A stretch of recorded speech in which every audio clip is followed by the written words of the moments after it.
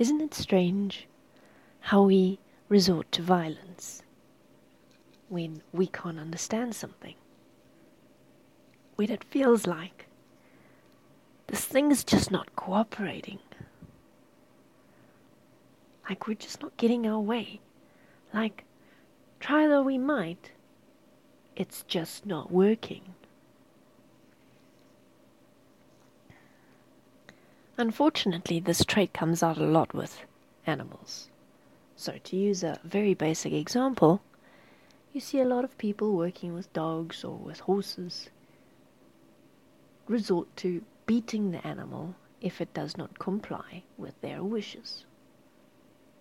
Horse doesn't want to load into the box? Well, hitting it with a stick 100 times will make it want to get in there more, apparently. Horse doesn't want to move forward over a jump? Just hit it a few times with the stick.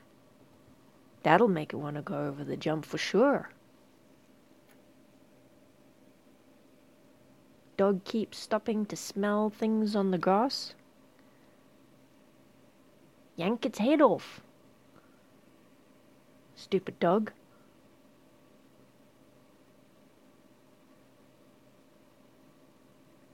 Apparently, violence solves everything. Right? I mean, it must. Otherwise, why would we keep doing things like that? That wouldn't make sense. Unfortunately, even though we can see, we can interpret, we can understand that resorting to violence usually ends up making things 10 times worse. But it's like we just can't control ourselves. The moment we get frustrated, we must lash out and show the world how upset we are.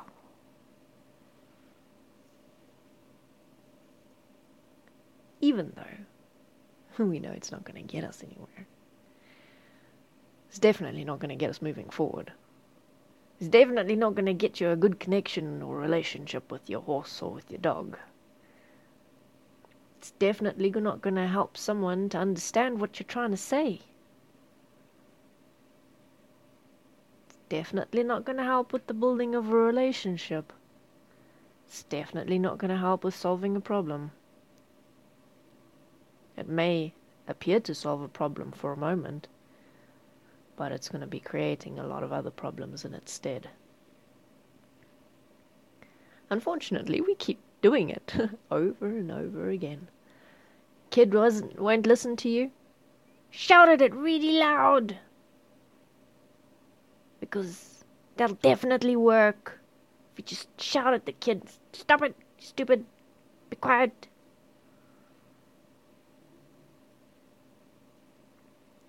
Your partner won't put down the toilet seat. They keep forgetting. Do you imagine punching them in the face? Put the frickin' toilet seat down. How many times do I have to tell you?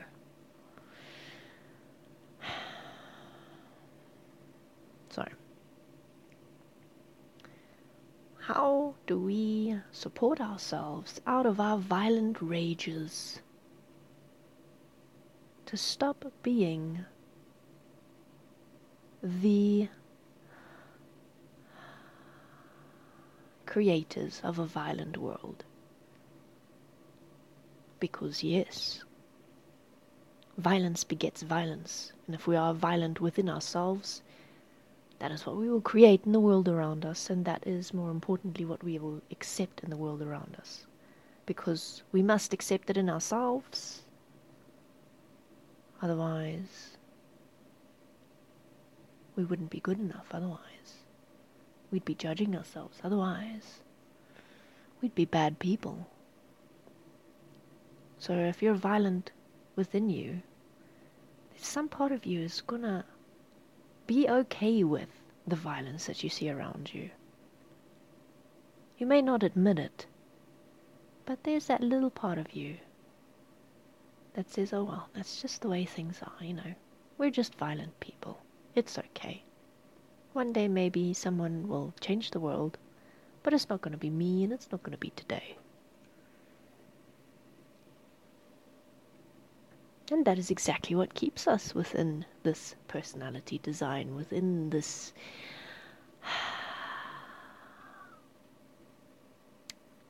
anger management issue. So, first of all, ask yourself if that is really who you want to be. Do you want to be a violent person? Do you want to have violent thoughts? Do you want that to be a part of you? If your answer is yes, then please go away. There's no need for you to continue listening to this recording. If your answer is no, you do not want to be a violent person, well, then it's up to you to start making changes within yourself. First of all, you need to recognize that, okay, this is not who I want to be. That level of anger and violence is no longer acceptable. That doesn't mean that you're magically going to stop getting angry and stop having violent thoughts and stop shouting at people. Rome wasn't built in a day. It's going to take time. Because just like heroin is an addiction, it is an addictive substance, anger and violence and any other behavioral pattern is an addictive substance. It is an addictive pattern. It is a habitual pattern that we become so familiar with that it actually becomes a part of us, physically and within our expression. It doesn't mean that it can't change, it just means that it will take time to change. It will take discipline, commitment, perseverance, consistency. And yes, there will be moments that you'll make mistakes. Accept that fact. And forgive yourself when you do. Just make sure that you don't use that forgiveness as a get out of jail free card. So, very important thing to do when you get angry and frustrated and you feel like lashing out.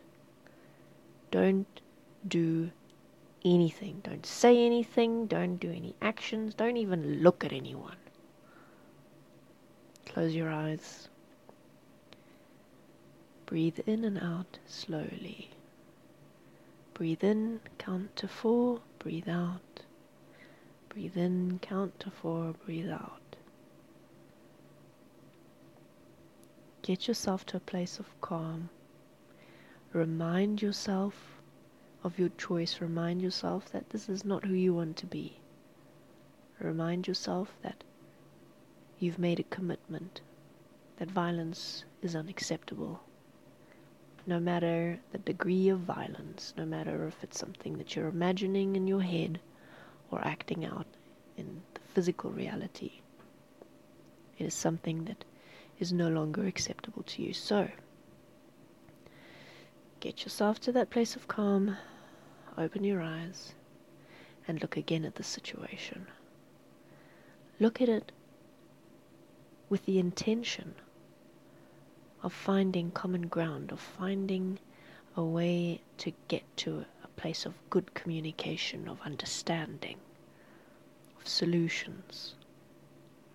It's one thing that hampers finding solutions and good end results is getting angry and frustrated.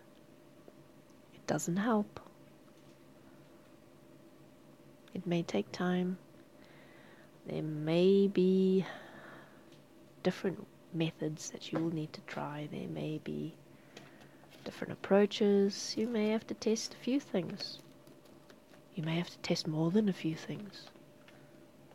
It's not like there's a map book or a guide for each individual person on how to overcome their unique set of personality challenges. So be patient with yourself, but stick to your commitment. And that is as good a step as any to take when you start your journey out of self-violence, inner violence and outer violence, and become part of the new humanity to create a better world.